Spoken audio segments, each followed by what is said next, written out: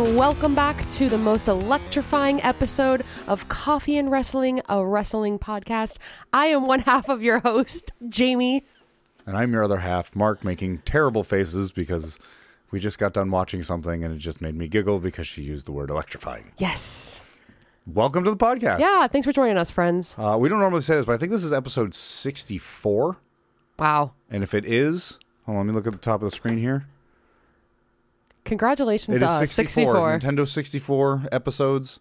So it is officially, we have more bits than a Nintendo in the 1990s.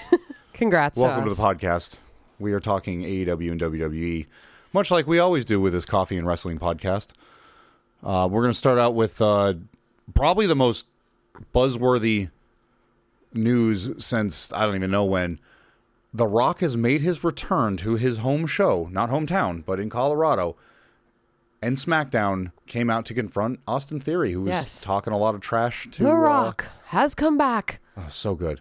To Denver. But Austin Theory was out there. He was talking trash to... I can't remember his name all of a sudden. I was really hoping that pause was going to... Pat McAfee? Pat McAfee. Thank you. We're podcasters. Which alone is a great thing to have back. I thought, honestly, after the last interview that came out about Pat McAfee, that we weren't going to be seeing anything of him. So for him to show up... Well, he's been very busy with ESPN. Fantastic. I grew to absolutely love his announcing on SmackDown. It's so I was sad entertaining. to see him go, but, again, definitely nice to see him go on to greener pastures. I'm sure his paycheck has gotten a lot bigger since then. Yeah, right. But, yeah, we didn't think we were going to see him back. He was back... more than likely because he ended up having The Rock on his podcast earlier this previous week. And I think that's where like the biggest news is really going to come out of. The Rock on his podcast claimed that WrestleMania 39, that they had him versus Roman. It was locked in. Right. Like it was done. Like it was everything but there were a lot of rumors about on the contract. Of course, yeah. But apparently...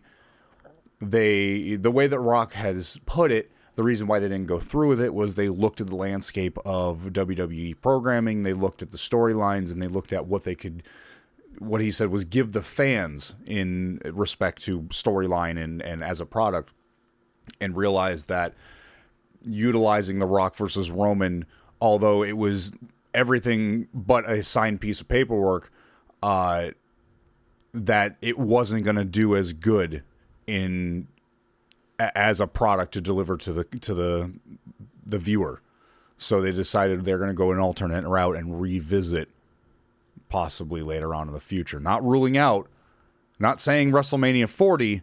However, then Friday following that podcast coming out, The Rock makes his triumphant return to SmackDown in Colorado. Right. And just decimates the former United States champion Austin Theory in front of probably, 20,000 people? Yeah, something like that. So interesting. You can't say that the timing wasn't perfect there. No, but if you've ever watched NCIS for more than 5 minutes, Gibbs even says there's no such thing as a coincidence. You know what reference. I mean? Yes. Rock just happened to be in the same place. With Pat McAfee. In the same place that WWE was doing SmackDown on a Friday, and he just showed up. How coincidental. I mean, honest to God, though, if The Rock showed up at your place of business, like, wouldn't you just all right, come on in? Yeah, it's the fucking Rock. Oh, yeah, for sure. You can give me the people's elbow. That's fine. That sounds so bad. Right? But what do you think? Do you think that's where they're heading towards? I mean, we've got... It would be smart. I mean, not to be that guy. People are getting, obviously, sidetracked bloodline-wise with Roman in general. He hasn't been there. He hasn't done anything. He hasn't had a good rivalry in obviously hasn't a while. Been on TV for a couple of weeks, if I can remember right. So to have something like that where it's literal, like, you want to talk about bloodline, like this is the epitome of bloodline here. Where it's all in the family. Like it's legit literally family, the same bloodline. And you're bringing in, again, the most electrifying... wrestler in all of sports entertainment. I mean, we were talking about that before we watched, because we just watched the whole segment between The Rock and Austin Theory just to make sure we were completely up to speed with it. And he's an entirely different. The Rock is like an entirely different individual in the wrestling landscape. Like he's honestly probably one of the most prolific wrestlers since Ric Flair, since, I mean, right along with Stone Cold and Mick Foley, you know what I mean? Yeah, Triple absolutely. H, individuals that have an influence even outside of professional wrestling. Right. You know, even Stone Cold doesn't have that. You know, Stone Cold's kind of to himself. He's on the Broken Skull Ranch. He's got his beer. He's got his occasional TV show, but you don't see him. But The Rock was in Moana. Yeah. You know, like, let's be that guy. The Rock's a lot more in the public eye. He's a lot more of a public figure. He's appealed to so much. He's had his own TV show. He's had, obviously, the wrestling. He's had, again, the kids' movies. He had that one movie where he was like the Tooth Fairy or something, right? I can't, yeah, oh my God. But, you know, it's a much bigger... It's the next step that Roman Reigns would need to accomplish to become the next level of what he is. And that he's teased that, you know, going to Hollywood, going outside the walls of professional wrestling. And he could do that, absolutely. He's got the chops for it. He's got the look for it, you know. Yeah, absolutely. He's got the following. And not to be that guy, but you get women fawning all over a hot dude, and wherever he goes, especially in movies where you can have him shirtless with his, you know, his pants down low. Like, I'm buying a ticket. I'm buying a goddamn ticket. Yeah, like, are you kidding me? You know, so that's like the next level we have for Roman. So I can understand The Rock coming in and having a match at WrestleMania 40, but now that brings up the question: you have still in the lurches of Raw and SmackDown. SmackDown is like, hey, we're down a guy. You had Jay go to Raw. Where's our guy? They still haven't done that. They haven't moved anybody over. Rumor is it's going to be Cody. Move Cody to SmackDown. Now that kind of puts a wrench in the workings of Cody finishing the story. Now, granted, I don't think it really matters who it comes from if he gets that belt to quote unquote finish the story, but it's kind of made it more of.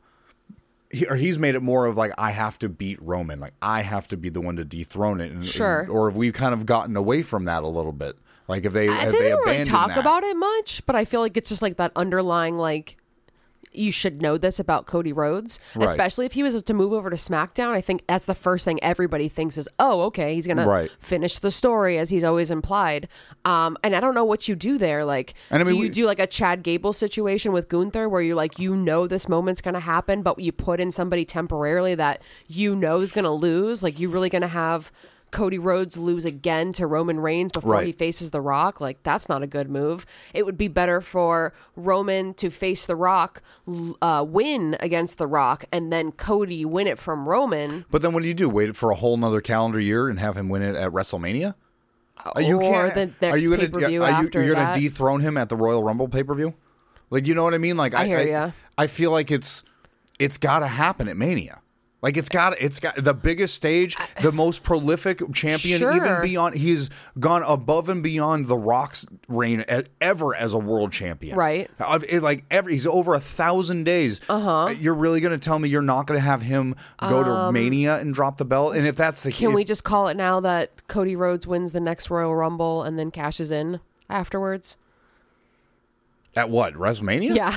Like, after the match? I don't think. No, it's not like it's a Money in the Bank. Like, hey, I won the Royal Rumble. He just had a match. I want to cash it in now. Yeah, he's got the Money in the Bank. He's going to come in there and he's going to. Oh, so you said Royal Rumble? Oh, my bad. My apologies. Okay, yeah, no. He's going to come in with the briefcase. He's going to have to get it for. I mean, Senor Money in the Bank's going to have to cash it in first. He has to. You have to cash it in before the next Money in the Bank. Right. Which I don't know. But even then, that's a long time. Hey, WWE is not afraid to be like, hey, this is 3 years in the making. What a cheap ass way to finish the story. Like, you're going to fucking, at his worst moment, walk in and be like, hey, my belt now. No, that's his best moment. Roman beat The Rock. Yeah, but then you have Cody cash in. Like then everybody wins. But then everybody's like, yeah, but Cody couldn't do it because he had to wait for him to fight the toughest opponent he's ever fought in his entire life and then waltz in like some Dom Mysterio motherfucker and cash in. And then they go, yep, guess what? I'm the champion. Respect me. Do you have the story. AEW fans, like those AEW diehard idiot fans that think that WWE is a plague and it shouldn't be a part of the world anymore?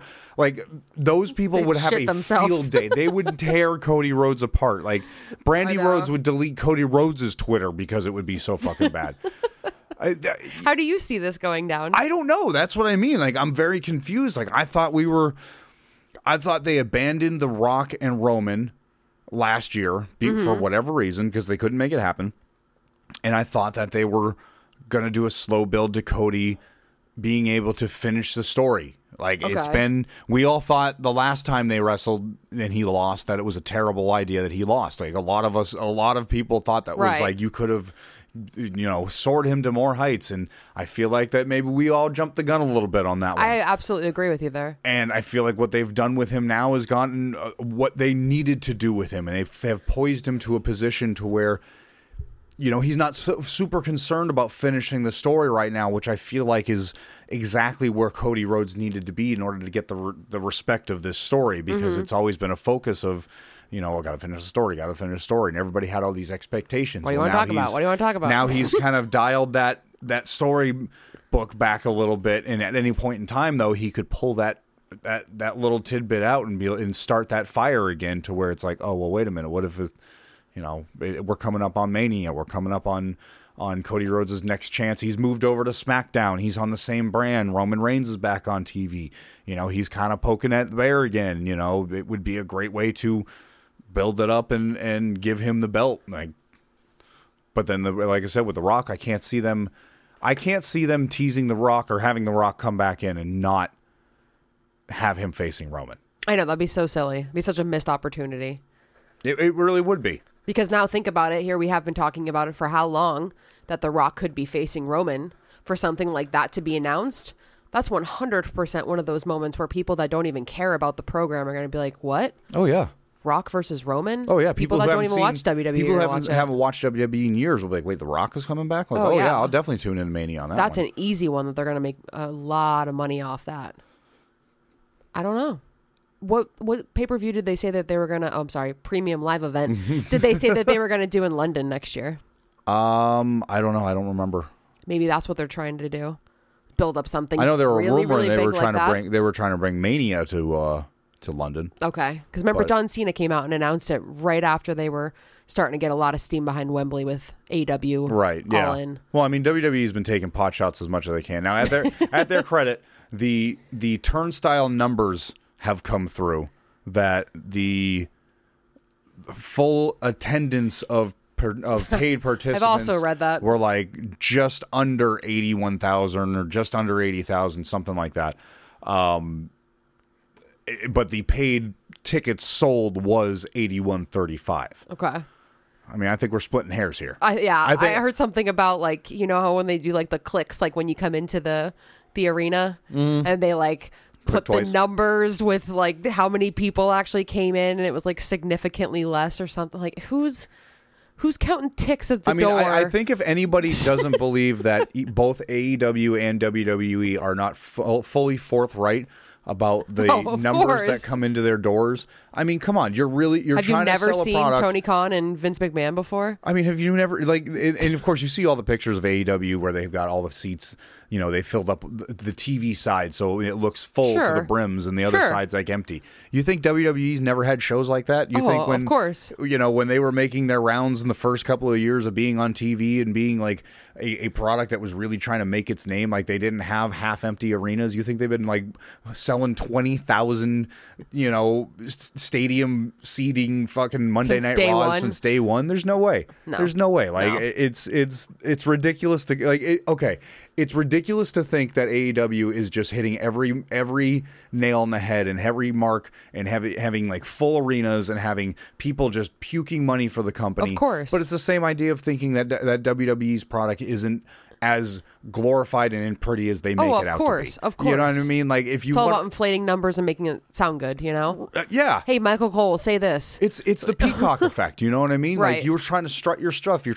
I'm trying to get a mate. I'm trying to get make money. I'm trying to be like, hey, look at me over here. Right. Like I'm big and sexy and I you got want to be with me. 82,000. You know what I mean? But they had like the other day, I can't remember what we were watching. I think it was Raw. They had Xavier Woods say, yeah, that's what I was getting at. They're taking pot shots. Yeah. Yeah. Like what was that? He said that Drew McIntyre, because Drew McIntyre and Xavier Woods had a match this week because Drew McIntyre and Kofi Kingston the week prior had some issues. Right.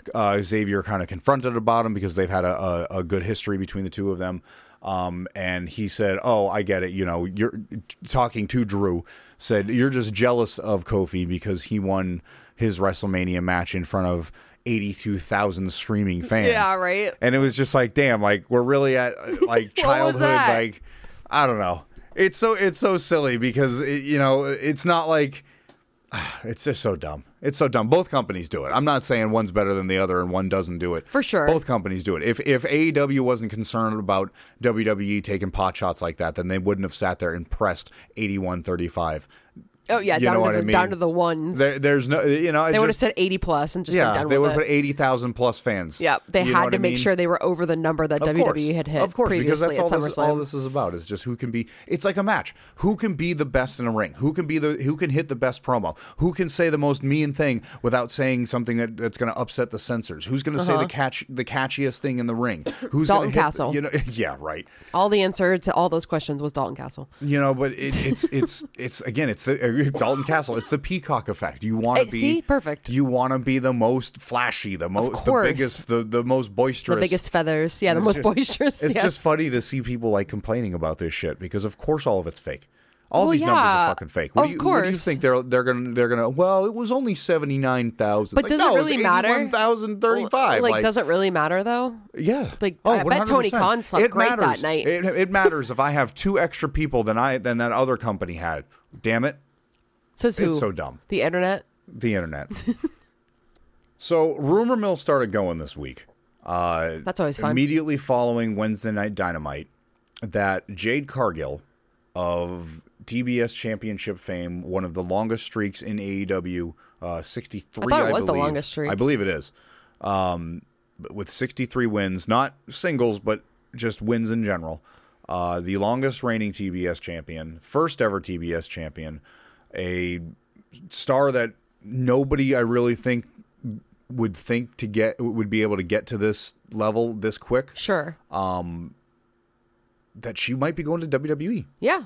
That it is. When it was Thursday morning, it was like 5:00 in the morning. I was on the news websites because I was supposed to be working, and I don't, it's 5 in the morning on a fucking Monday or Thursday. It was pretty much Dave Meltzer had said that everything other than the branding or whatever you want to call it, like she has gone to WWE. She has wrestled her last match because they ended up recording Rampage that night. Right. She ended up losing to Chris Statlander in a rematch for the TBS Championship. They had a big hug afterwards. They had a very, very emotionally driven hug at the end of the match. And that he basically said that she's WWE bound. Like you could see her imminently on WWE.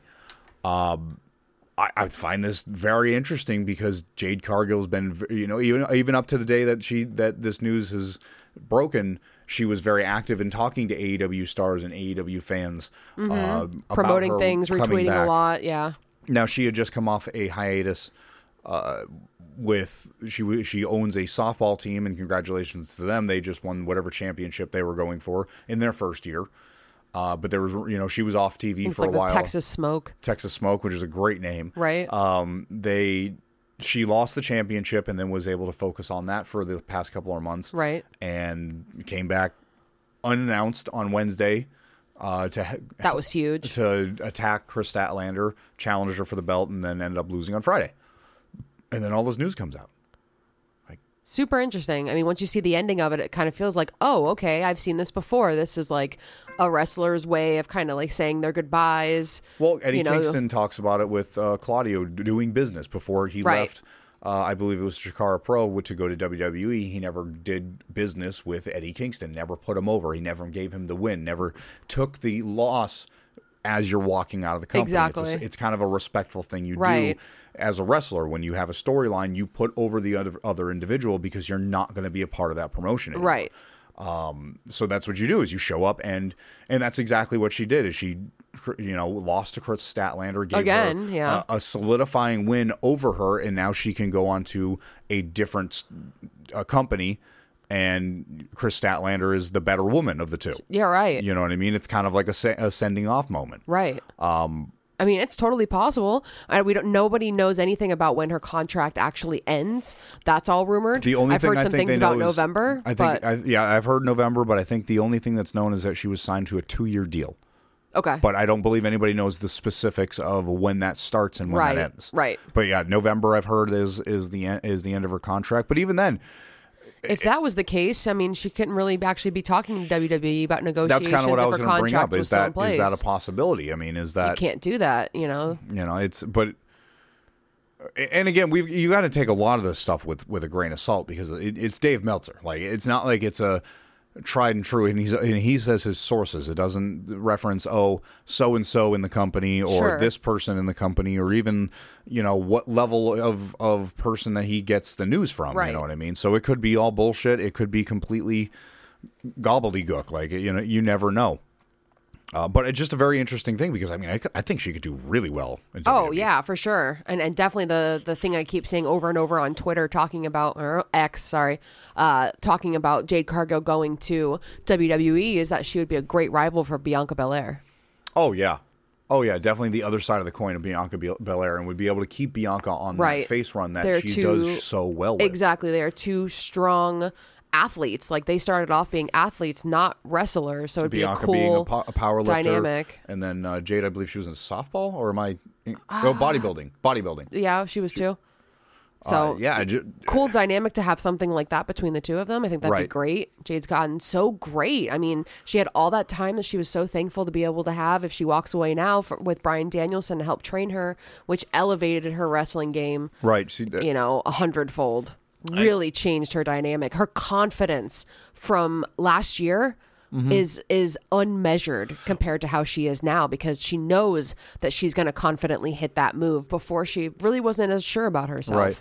Well, she was even interesting you say that because she was even quoted on a podcast the other day about, or maybe it was a few years ago. I can't remember. I read so much stuff that I don't remember. But she was quoted on a podcast, and basically she said, before I got into wrestling, I already knew who I was. I was already successful. I didn't need, the spotlight didn't scare me. So standing in front of 10,000 people and saying something on a microphone didn't bother me.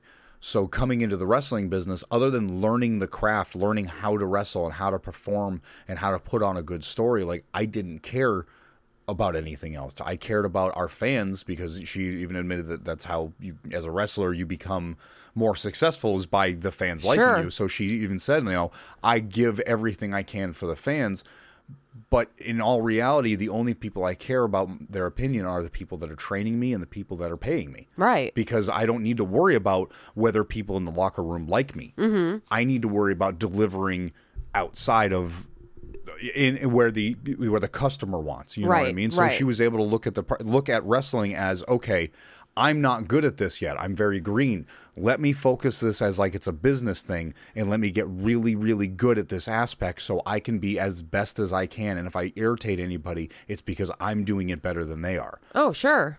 And she's been elevated. Like, oh my God. She is there. Absolutely. And again, that attitude would be amazing in the WWE. Sure. I just find it surprising that given the platform she was, and it might be a monetary thing, but even that, rumors have come out that it had nothing to do with money. Right.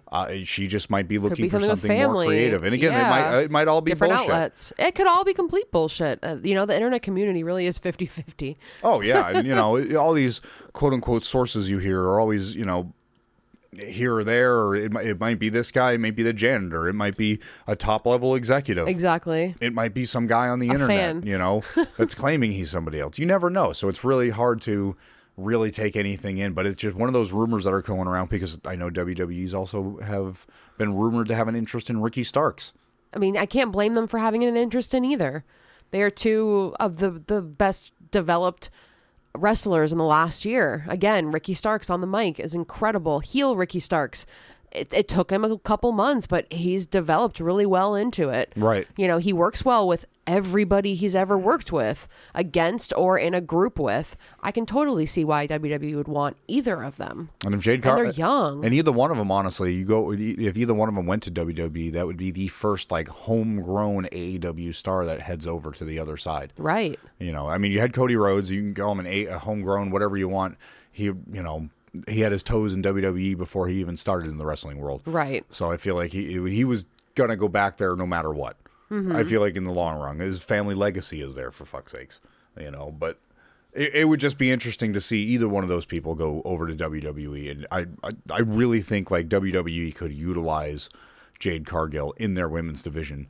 And saying that, I can't understand how, if she decided to go to WWE, how Tony Khan didn't, if he didn't do everything to keep her, he's a fool. Absolutely, because she has so much left that she can do in AEW. Like, she honestly has just scratched the surface of what she can do. Oh, yeah. She had this legendary reign. That belt reign, yeah. Yeah, and now you've got 2 losses, and this is what I've said from the beginning ever since she's been gone.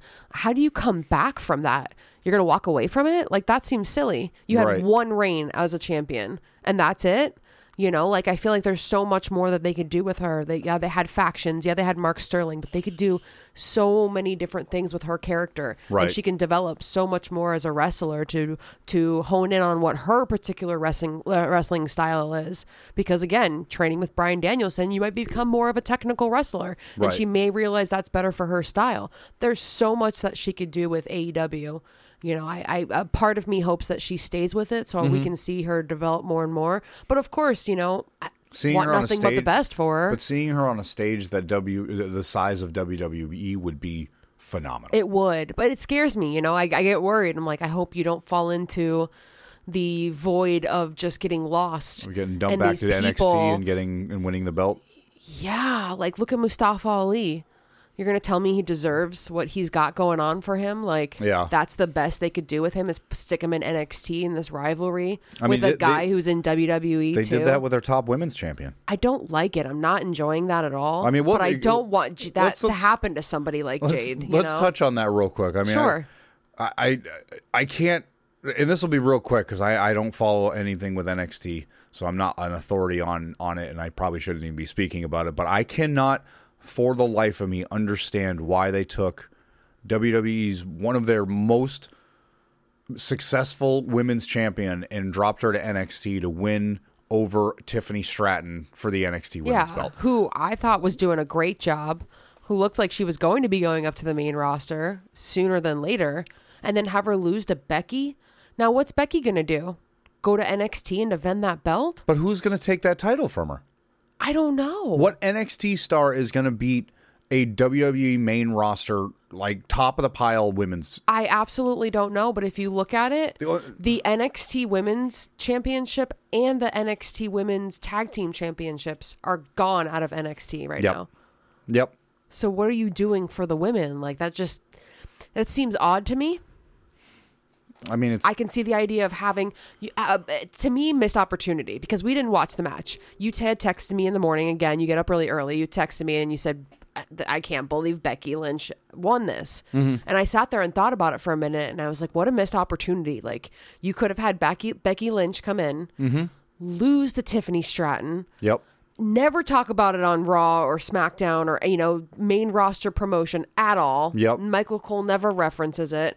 But in NXT, you make a big deal about it. Oh, yeah. Tiffany Stratton has a win over one of the best women wrestlers in WWE right now. Right. Missed opportunity in my eyes. So as of now, it is Sunday. We just finished up AEW Collision last night. Sunday. I know. The Twitter community, again, was really weird and wasn't looking forward to any of the matches on Collision, although it ended up being beginning to end extremely entertaining, and I loved it. Yeah, I saw the tail end of it. I wasn't on social media much that day, but when we got ready for Collision, I started looking, and a lot of people were just not about some of these matchups. Don't understand why they ended up all being. Really good. I think it's a lot of it is just people are unsure if these matchups are going to be good, but at the same time, isn't this what everybody's complaining about? We always have the same matches. We always have no storyline. Take a chance. Yeah, look at the card and be like, okay, Andrade El Idolo always performs. Scorpio Sky always performs. How is that going to be a bad match? Not performance. What an underwhelming performance from the audience when Scorpio Sky came out. I felt like, did they not know who he was? Also, I don't think they recognized the Workhorseman either. Well, yeah, they definitely didn't. They were chanting, "Who are you?" But Scorpio, I think he's just been off TV for well over a year. I think he's just lost a lot of steam that he had prior. He'll build it back up. Yeah, he's an amazing performer. He really is. He's got the microphone skills. Obviously, the performance skills. You know, he's been able to work with people like Frankie Kazarian and Christopher Daniels. Like, he'll be able to work himself back up. Ethan Page, he worked really well with. I've loved the tag team. Where is Ethan Page? I want him back. Hopefully doing his thing. Obviously, still doing his YouTube thing. Buying toys. The thing I really wanted to touch on was what happened to production. Yeah, it was bad. It was sketchy. They and of course AEW has become known for having one or two snafus throughout their episode throughout the week. Let's be real. It's usually sound. Between 6 hours of Dynamite, Rampage, and Collision, which is actually only 5 hours. I can't even do basic math. You eventually have like a snafu, maybe two, maybe the audio is a little off. It doesn't get fed into the audience, but it gets fed into the TV. Right. Or vice versa. This whole episode was nonstop. Like, they had the production crew, setting the time for the sound before the promo even started. They had sound was not in the right spots. They had microphone problems. It was just, they had video problems. They had theme music going on when they were promoting Grand Slam. It was a shit show. They were promoting Wrestle Dream, and then they had somebody's music playing in the background. That whole interview with Keith Lee and Lexi Nair, at the beginning of it, they said, take 22. Take 22? Yeah, it was a good solid... That was like a 15, 20-second promo they did for 22 takes. And there was a good solid 3 seconds of just not supposed to be on air How footage. did they miss that? And it was just like, damn, like... This is supposed to be live, and you just... this is made supposed that, to be, not like, just that, but this is huge supposed to be error. a professional, well, you got to think of it. If that was take 22, that means it was recorded earlier in the day. Right. That means probably last week. That means somebody took that clip and never cropped out the first couple of seconds after they hit record. How do you not do that? I know. As somebody who's edited things before... I do it on this How podcast do you every not time. There's a chunk of audio. Go back and listen to it. There's a chunk of audio that nobody will hear. Well, you might hear it at the end, but there's a chunk of audio in the intro that has while the music is playing of you and I just going back and forth, checking levels, making sure we're ready to go. That is my job as the producer of this podcast to go through and cut up all of those chunks and get rid of them. How is a multi-million-dollar, $2 billion value company? How do you not have that big? Hire me. Fuck around and hire me for $200,000. I'll do whatever you need to for your videos. I will sit at my house and set up remote computers. You won't even have to worry about it. Like, for real. Like, it was a very performance. Yeah, and it again wasn't the only error. It just kept happening and happening. And this is the 10th, 11th episode of Collision. Oh, terrible! How many times have they had microphone problems? This microphone's not on. This one stops working. This one, time. They I always get worried when Mox Mox is about to say something because it happens to him constantly where his mic's off. Oh yeah, and it happens in Silly WWE. Errors. It happened when Hogan, I think earlier this year, I think it was Mania or the Rumble. He came out and was trying to say something, the microphone kept cutting out. Of course, it happens. Technical issues happen, but this was far too many. And for AEW to be already getting enough criticism as is, being a smaller, newer company that is trying to make their name in the wrestling world. Yeah, this didn't help. This didn't help at all. Well, we talked a little bit about Chris Statlander earlier, but one thing that AEW absolutely did a great job with this week was having not only Chris Statlander facing Jade Cargill, again, legendary reign with the TBS Championship, but she also faced Dr. Britt Baker, DMD, as the main event of AEW Collision. The first ever women's main event. I really have to say AEW is doing a fantastic job of trying to have them main event, trying to put an important moniker on the women's division and the championships with it. They're doing a better job, but I still think they have a lot to go because they have not had a lot of women's time on TV. Right. The four-way match that happened for the number one contender with Toni Storm winning was over 3 minutes. Yeah. It's not been the greatest. They've been trying the attempt is there. The attempt you got to is give there. them the attempt. They are but trying... I think they need to try a little bit harder personally. But this match was definitely in their favor in that degree. It felt important going into it because you have probably the most successful former women's champion in AEW right now, Britt Baker, taking on one of, I think personally one of your best up-and-coming stars with a belt. Absolutely. In wrestling right now. But also, they were in Pennsylvania. Yeah, Britt's hometown. They were... Well, not hometown, but home state. Well, yeah, they were in her home state, but she graduated from, Penn State, and that's where they were? Yes. She came out in full Penn State garb, which I have to give her props. My uncle went to Penn State. Uncle Jeep. Oh, okay. I didn't know that. So I have a small affinity towards Penn State, so I can always, whenever I see that blue and white, I think the color combination looks phenomenal. Clean. Very clean. Good. But she came out in a head-to-toe, Penn State garb with the "We Are" on the back, pandering to the home crowd. Absolutely loved it. It wasn't enough though, because goddamn it, you are not dethroning my girl, TBS champion she Chris gave Statlander. Her everything. She gave her the lockjaw. She gave her the curb stomp. Like really, it was a great match. Gave her everything, and in very Orange Cassidy style, Chris Statlander was able to blow it off, get out of the lockjaw, and pin her for the 1, 2, 3. And the match was incredible. We try to be very truthful on this podcast, and I will tell you that on our couch on Saturday night there was a line. Oh yeah, we were very heavily there divided. was a line, and it was. I was in DMD country, okay. And she was in the wrong country, because this is a Chris Statlander household. And I love Chris. Chris is my girl too. Don't get me wrong. DMD may be, a dentist and 2-time women's champion, but she's not more than a woman. So, fair enough. I'm sorry. The right woman won. Chris I'm not mad still at your it. TBS champion. Chris is fantastic. She's I am still your continuing. coffee and wrestling prediction champion. Because there hasn't been a pay-per-view. And there also, haven't done it. I won't be here for the next one, so that kind of sucks too. Are we going into that real quick? Okay, so I'll do real my quick best, on a side note before we continue on to Grand Slam, and then we're also going to be talking about the PWI 500. That just came out the other day, so that's going to be fun. Next week will be Jamie's final show. Ever. Until she gets back from a trip where she won't be around. So we are gearing up to, you will have just solo dolo Markaruni for a podcast. It'll be the most exciting episode. I might try to bring Jade Koth on here. Winley, if you're around, I might give you a Skype call. I don't know. I'm going to be a very bored boy for 10 days, so we'll be lucky if I put pants on. But coming up in Dynamite and Rampage this week, it's kind of a part 1, part 2. We've got AEW's always exciting Grand Slam. Yeah, it is like a pay-per-view. Are they doing this in a baseball field again? Because last time I remember them doing this in a baseball field. Well, thus the Grand Slam would make sense. I don't remember a baseball. I know.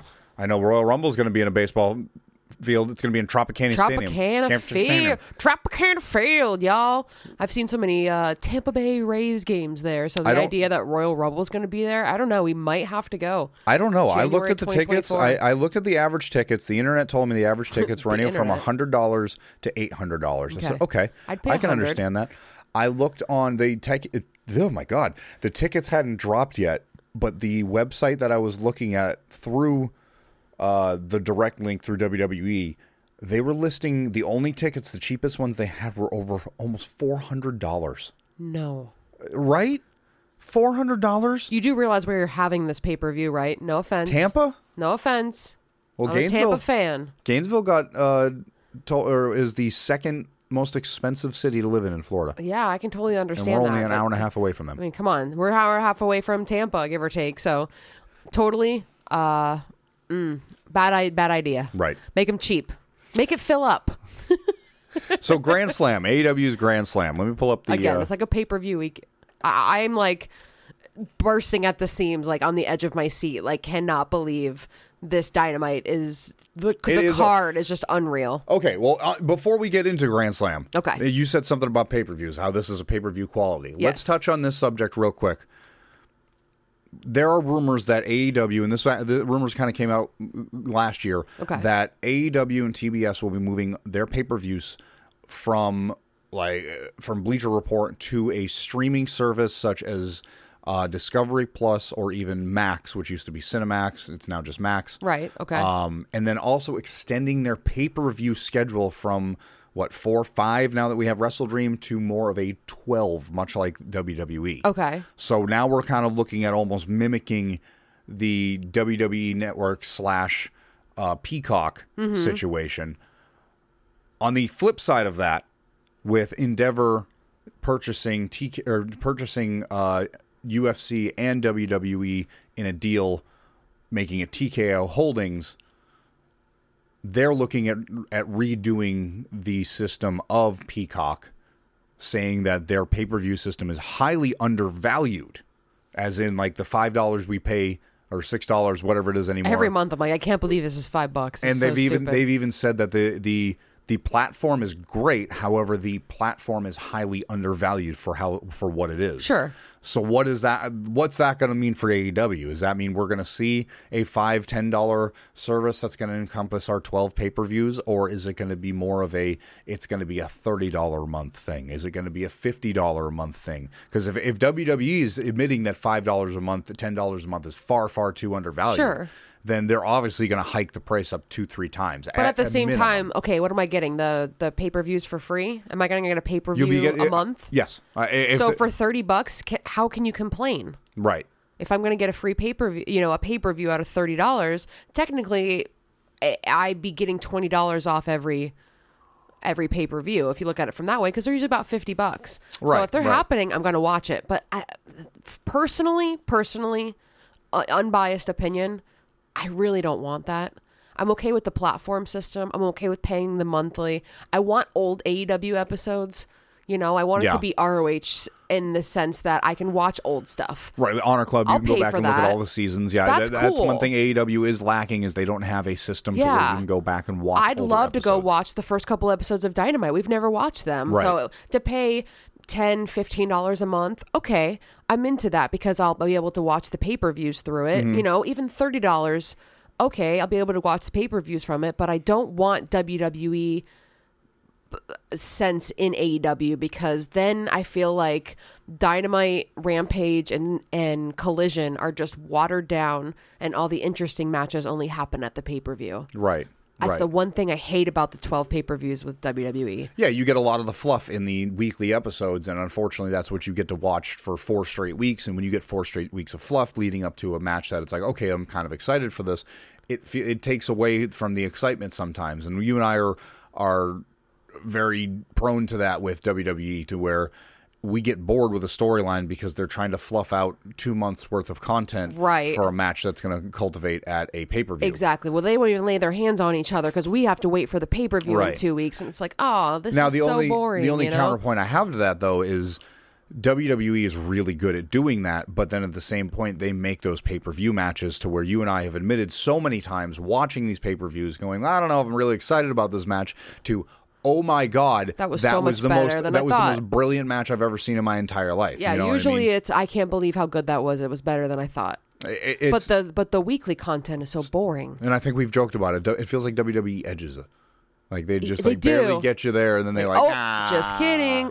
Just kidding. And then after a month or two of it, they finally like, here you go. It's the full release, and you're like, yes, this is amazing. Like, I really do understand the idea from a business perspective. Be careful. This is turning into a whole different podcast. Yeah, this is not that podcast. But, like, really, I can understand it from a business perspective. But as a wrestling fan, like, I want Grand Slam on a Wednesday. Right. Like, I think you said something about AEW's blowing their load on these matches.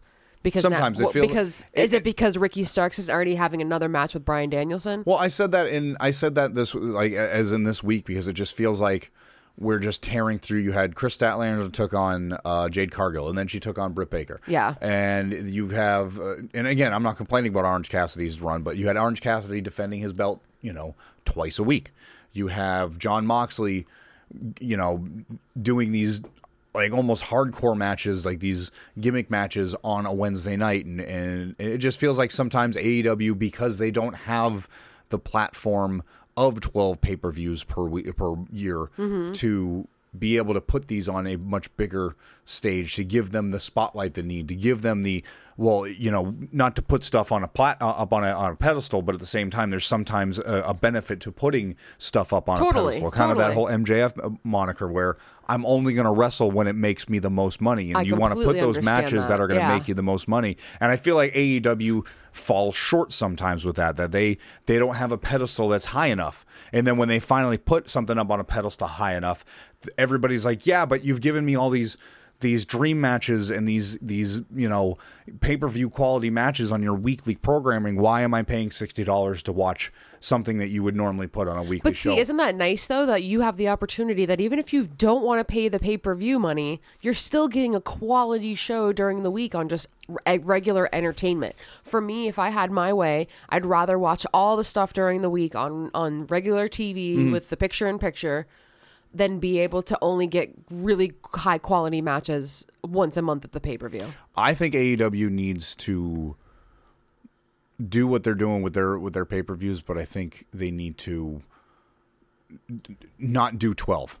Oh, it's just too much. I think doing like anywhere from 6 to 8. Oh, 6 to 8's fine. Absolutely. Every month and a half, you have 6 Agreed. weeks in between. It gives you plenty of time to have storyline in between. It gives you enough time that if you wanted to, when you have pay-per-view A and then you have your go-home show after that pay-per-view A, you have 6 weeks to build up a storyline to get to pay-per-view B. Exactly. That makes sense. I like that. You know what I mean? That's a good blend in between the two. I get it from a business perspective. They want more pay-per-view buys. Like, I totally understand. Of course, it makes more money. But yeah, I think the streaming platform is a great idea, honestly, on both ends. Especially, I don't mean to be rude, the way we have to watch it is through Bleacher Report, the pay-per-views, and we've had many issues. I don't remember with which Bleacher I think Report. it was Forbidden Door. We had so many issues purchasing Forbidden Door. I ended up buying it twice because I logged into my account and it said I didn't purchase it. And we were getting down to like minutes before it was going to start. I couldn't get a hold. It was the chat lines were completely clogged up, and I ended up buying it again, thinking, okay, it'll show that I purchased it twice. I'll contact them, and I'll get my money back for the second purchase. Never shows up second. It just completely deleted my original purchase.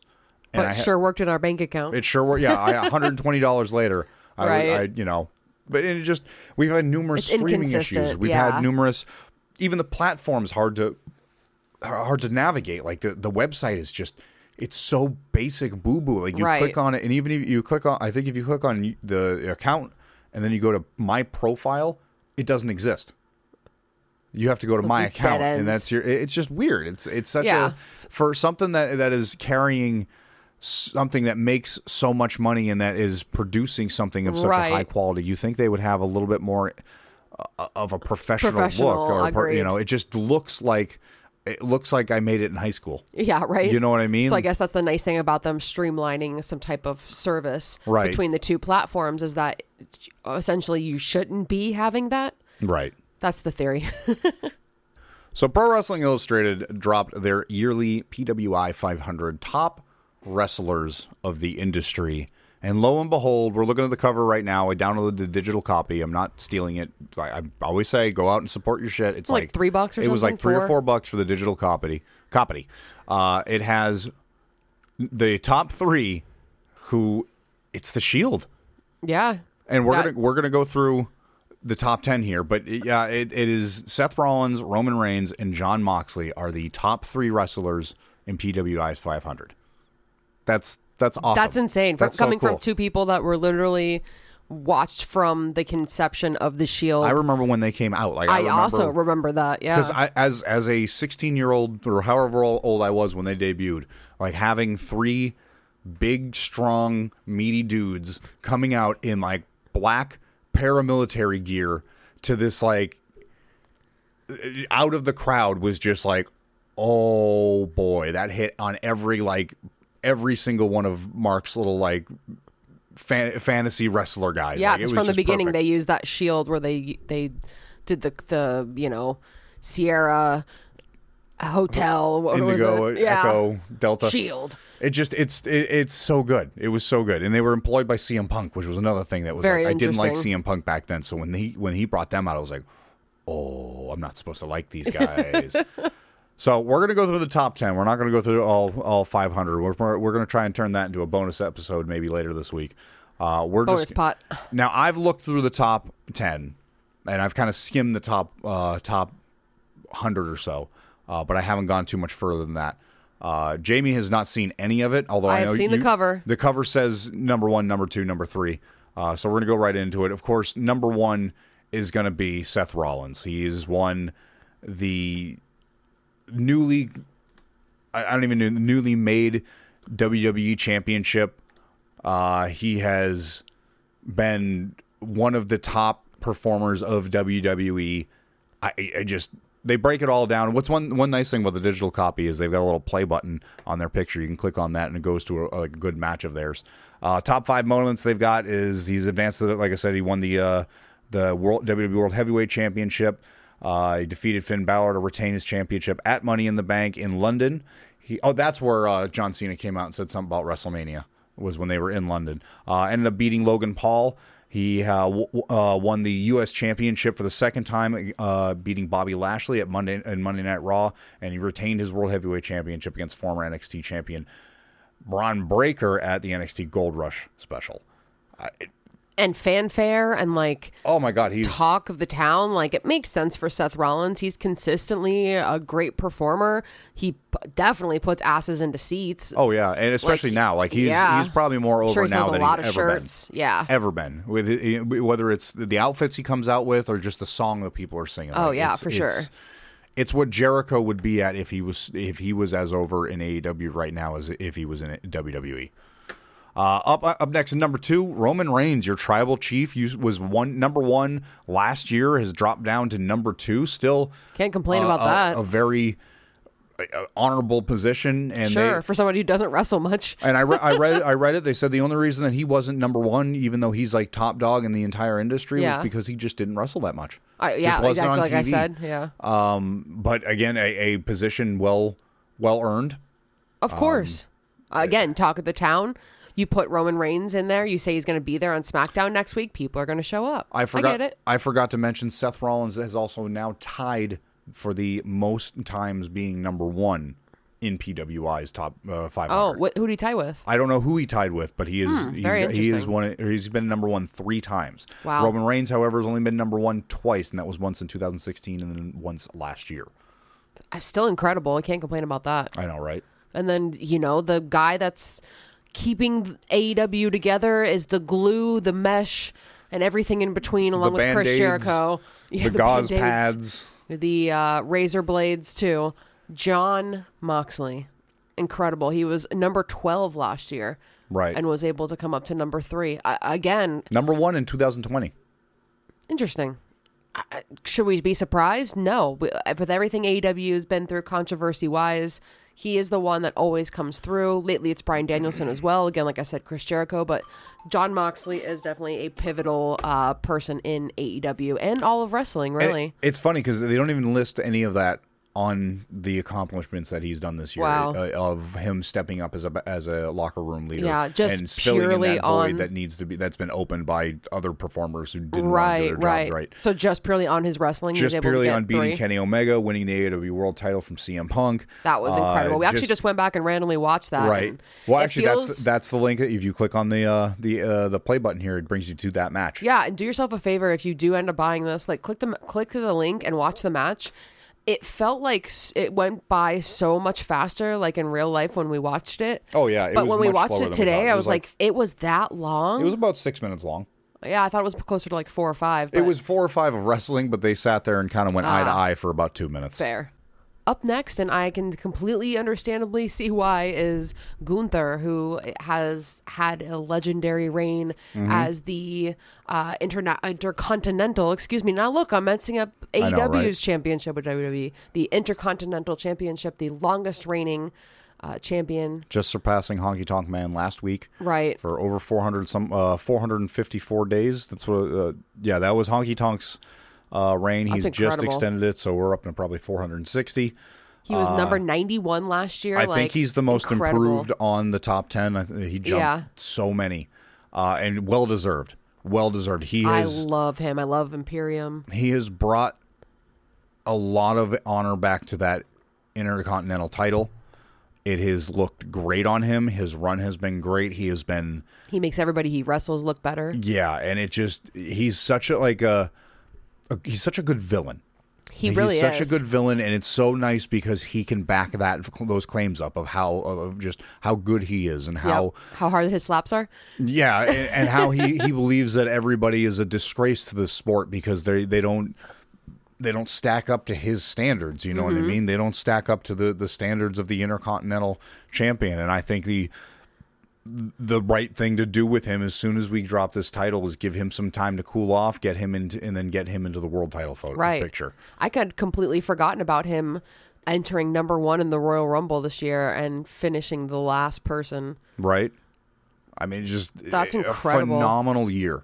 Absolutely phenomenal year. They have built him up to be one of their next biggest stars. Yeah, and he hasn't been on the roster for that long. It's only been a few years. I mean, he was in NXT UK for a while, and then he came to the main roster and ended up forming Imperium, and it fit. It's so good. The crowd so just well. loved it. I think the presentation of Imperium really got them over. Oh, I agree. And then the belt just put him above and beyond. Up next, AAA performer. I know, right? Up next at number 5, we have El Hijo del Vikingo. Again, I mean, how can you argue with that? Who has been showcased on AEW, GCW, MLW, every one of the Ws. He's wrestled great matches against Kenny Omega. I believe he's still the AAA champion. Young, super young. Like one of the best luchadors that we have in our presence in modern day wrestling. I know. It's like, what does the future hold for wrestling if these people are the ones that are, able to keep everything going? You have Vikingo, who's super young. You have MJF. There's just so many people that are just going to carry on the next generation of wrestling. But what a high standard. He makes it look so easy. Now, the only criticism I have about him is he just goes so quick and he goes with such dangerous moves. He is on that path of having a shorter career. Sure. Just because of how much abuse he puts his body through. Right. The performance is number one to him. He's very young, so his body is able to rebound from all of these things a lot quicker. Look at Darby, too, yeah. Yeah, I mean, but it's something that you won't be able to sustainably do for years. And years. I mean, look at Kenny Omega. He's already described of how much pain his body is in and how much therapy, how many injuries he's had to overcome even in the past surgeries. Year. So it takes a toll. So he is one of those individuals that right now he's absolutely killing it. But he really needs to start thinking about his longevity. Absolutely. But number 5, not... What a way to round it out. Number 8 last year is 42. Number 42 the year before, and jumped up to there from number 300 in 2020. Wow. Amazing. Speaking of young talent in MJF, it would only be fair that he's number 6. Coming up from number 16 last year, your AEW World Champion, probably your scumbag, and probably one of the again, another one of those talents. Just like how Vikingo in AAA is one of the biggest up and coming. I think Maxwell Jacob Friedman is right on that cusp of being the greatest that he's ever been. This whole storyline with him and Adam Cole, even his and physique. Now he's got it with Joe. I mean, everything is on point with him. His wrestling mic work, moves, his wrestling has been going good. He just did the promo with the Steiner math the other day, cut on Joe. That was originally cut on Joe back in TNA. So he got cut again, and he's facing Joe this upcoming week. I mean, it's just entertaining. I mean, he was the main event for 81,000 people, like we talked about before. Like he opened it up at the pre-show and he ended it. We praised how Jon Moxley being the top dog in AEW. He beat the top dog in AEW to get that AEW World Championship. I mean, he's better than you. You know it. I'm surprised he's not higher than Jon Moxley personally. Yeah, honestly, I think he should be higher than Vikingo. Oh, yeah, for sure. Storyline talent, main eventing something so big like that. For sure. But I'm sure they had to put this out a while ago. Ooh. Number 7, Okada. Legendary reign. I mean, look at this path to being number 7 that they have over here off to the side. He's consistently been went from being in 230 in 2010 up to number 7 this year. He's been in the top 3 in the past 10 years 4 times. Number 2 in 2016, number 1 in 2017, 3 in 2018, and then 2 in 2022. He's dropped back down to 7th. But, I mean, he's consistently in the top 50 ever since 2012. Yeah. And, again, as part of that, just not up and coming because he's already past that, but super young. He's here. Super young. What a talent. Made so many people look good in AEW. Has won the G1 Climax 4 times. Yeah, that's impressive.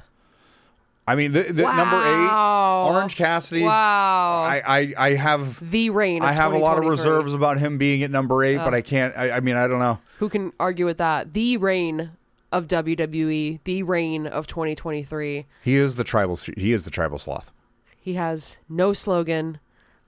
The tribal sloth. I love him. I think he is from people just absolutely shitting on Orange Cassidy for the quote-unquote gimmick or whatever you want to call it. They didn't get it. Either did, honestly, Jim Ross didn't get it either. But now Jim Ross is singing the praises of Orange Cassidy. Like it's beyond, miles beyond a gimmick. I think that championship run really showed people what he's capable of, that he's not just a gimmick, that he's not just a pair of sunglasses with a thumbs up, you know what I mean? Yeah, he's not just an indie wrestler. He's a main eventer. He is somebody you would be proud to have the world title strap on. Oh, yeah. I said strap on. It's so good. I love his character. I love the idea that they have never strayed away from what Orange Cassidy was since he came in. Doesn't matter the criticism. Doesn't matter anything. He didn't even take a break after losing. He took like a night off, and now he's back. And him and Hulk are gonna eat. They're gonna eat Doritos and tag. Yeah, like cool. Like let's do it. Like I love it. They continue to just not package him, but just introduce him in different ways, and he's just so entertaining. You can't repackage that, man. There's nothing you could do to that. No. There's nothing right now you could do to Orange Cassidy to repackage him into another character. Oh, no. Like, I know that's not what you meant, but just on that tip, exactly. Like there's no way. Like, Orange Cassidy is forever Orange Cassidy. It's like The Rock. The Rock is forever The Rock. Number 9, we have Impact's Josh Alexander, and although we don't know a lot of Impact Wrestling recently, I know that Josh Alexander has been like looked as one of the Impact's top guys. I mean, it was unfortunate he had to step away from the world title due to injury. I believe he had to get some surgery taken care of. But that's just a show to his testament of how good he's been in Impact. If he's at number 9 and he had to drop the title and be away from it for a period of time. Yeah. He's just so good at what he does. Any match that I have seen him in, he is impressive. He is quick. He is strong. Impact is a great. They should be blessed to have him as their like lead guy. Oh, absolutely. And again, another friend of Egon. So that's right. They had a tag team championship gold between them. The Great North. Yes, the Great North was their tag team. Absolutely great. And then number 10, rounding off the top 10. I don't think you couldn't have the top 10 right now without Cody Rhodes. Sure. Cody Rhodes is went from being almost a mid-carder in AEW at the end there. Agreed. Not any fault of his own, to one of the top people in WWE. I mean, regardless of your feelings about him, regardless of how he has or has not finished his story, I don't feel like you can't disagree. You can't disagree with him being in the top 10 right now. Oh, I really can't. No, absolutely not. It's elevated the program for sure. He was number 7 in 2020, number 6 in 2022. Not really getting into that top 3 ranking quite yet, but I mean, it's nothing to laugh at. He's been in the top 100 for almost, since 2008, with the exception of 2016. I think there's so much more meat on Cody Rhodes that WWE has yet to bite off. I think we're still waiting for the big payoff. Yeah, they're pacing it. And I think once that happens, then we're going to see the era of Cody Rhodes. Mm-hmm. But well earned for number 10. But now I finally get to talk about Grand Slam. I know, we talked a lot about the matches, at least. So far, we have Jon Moxley. Well, just like you said, it wouldn't be fair if Jon Moxley wasn't fighting. Right. Defending his AEW International title against Rey Fenix. We have Saraya, who's fighting Toni Storm for the Women's World title. I'm very excited for this match. This one, Me too. Okay, now everybody knows that I am very critical over Toni Storm. I have not been a fan of her since she's come into AEW. Even prior to AEW, I'm just not a big fan. Like, it's me personally. I don't dig her. I hate her finisher. Didn't like it. I have fallen in love with this girl. I love this, like, this distant, dissonant, like 50s movie Marilyn Monroe star, like black and white. It was great because Renee did an interview. What has changed in you? And I'm sorry, I don't remember who did it. RJ City. What has changed in you now? And she goes, well, I haven't changed. I haven't changed a single bit. I'm exactly the same. Everything else is. I love it. I don't know what she's doing with this character, but it's so good. The acting, the mannerisms, how it's nonstop, chin up, tits out, Yep. I love it. Watch for the shoe. It's bought me. It's got me hook, line, and sinker. It's really good. So obviously facing Saraya in this championship match, having them both be a part of the same tag team, it's going to be really, really good. One thing on that I thought was weird on Wednesday when she came out. She came out to the Outcasts or the Outsiders. Yeah, hopefully music. she'll have new music when she comes out. But on when Wednesday. she came out at All In, she had her own music and her own video and everything. And I don't know what happened with that. But obviously a production issue. Yeah, right. We also have a singles match between Chris Jericho and Sammy Guevara, so they can get their differences out of the way and become a tag team, I guess. Best of luck, like sex. Not really sold on that. No. We also have the AEW World Title match of MJF versus Samoa Joe.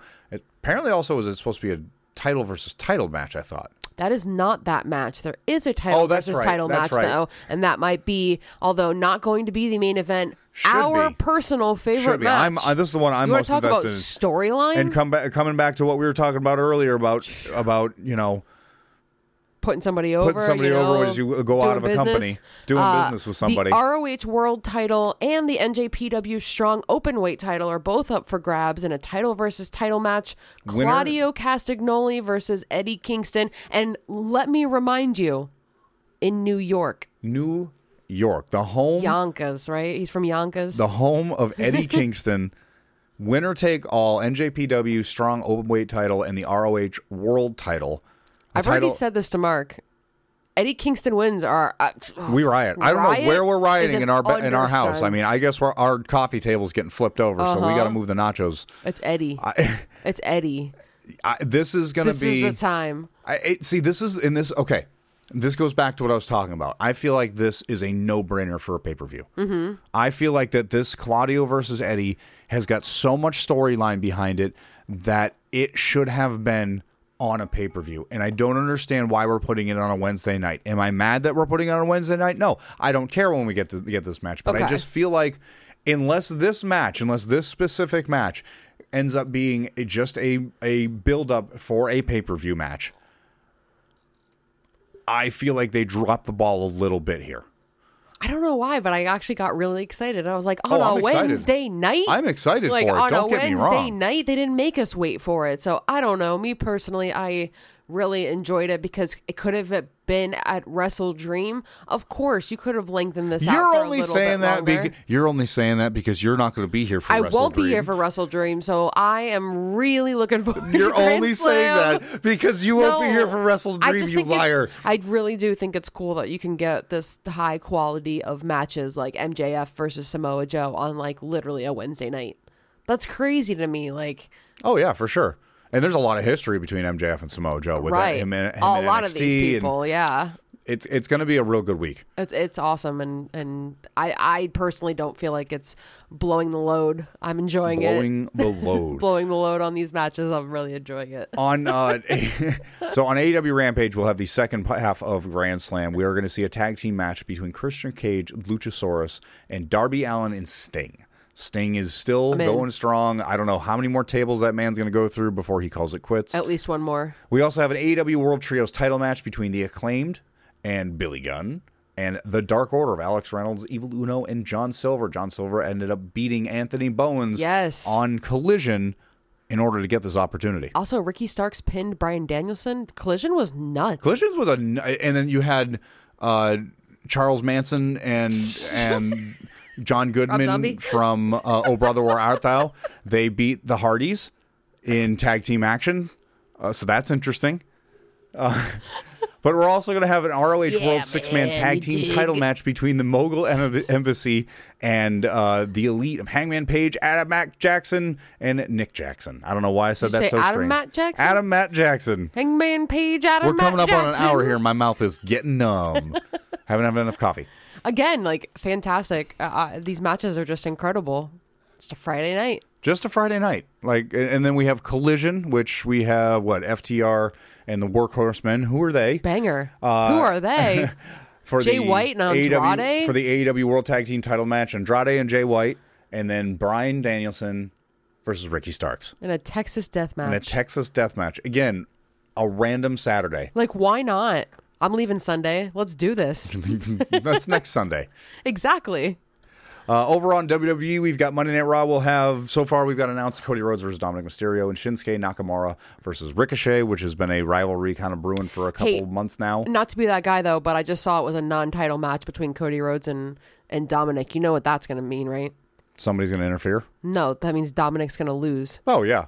That's the only reason you Dominic's do something like that. Dominic's going to lose even if it was a title match. I'm just Cody saying, Rhodes. you only say it's a non-title match when the champion's going to lose. And then on SmackDown, we have Io Sky for a women's title match against Asuka. Again, that's a pay-per-view quality match. A lot of people are very upset about that. Because it's not on a pay-per-view? Right. I don't care. Can we just not all be happy that we're getting, all these fantastic matches? All these matches we've been talking about the last 2 minutes or so are happening next week. Right. This week coming up.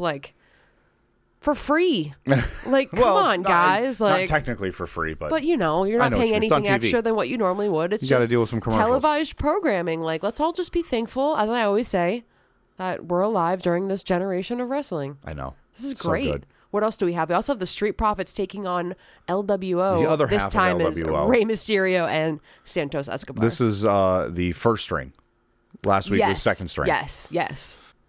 All right, friends, I want to thank you again so much for listening, but I think that's going to do it for us at Coffee and Wrestling this week. If you haven't already followed us on X or Twitter, like I like to call it, like normal people, we are at CAW Wrestling Pod. My personal Twitter account is at A Bacon Party, and you can follow Mark at Gunk Dudley. Start your week right with a fresh episode of Coffee and Wrestling every Monday morning. Thank you so much for joining us in this episode, and we'll see you in the next one.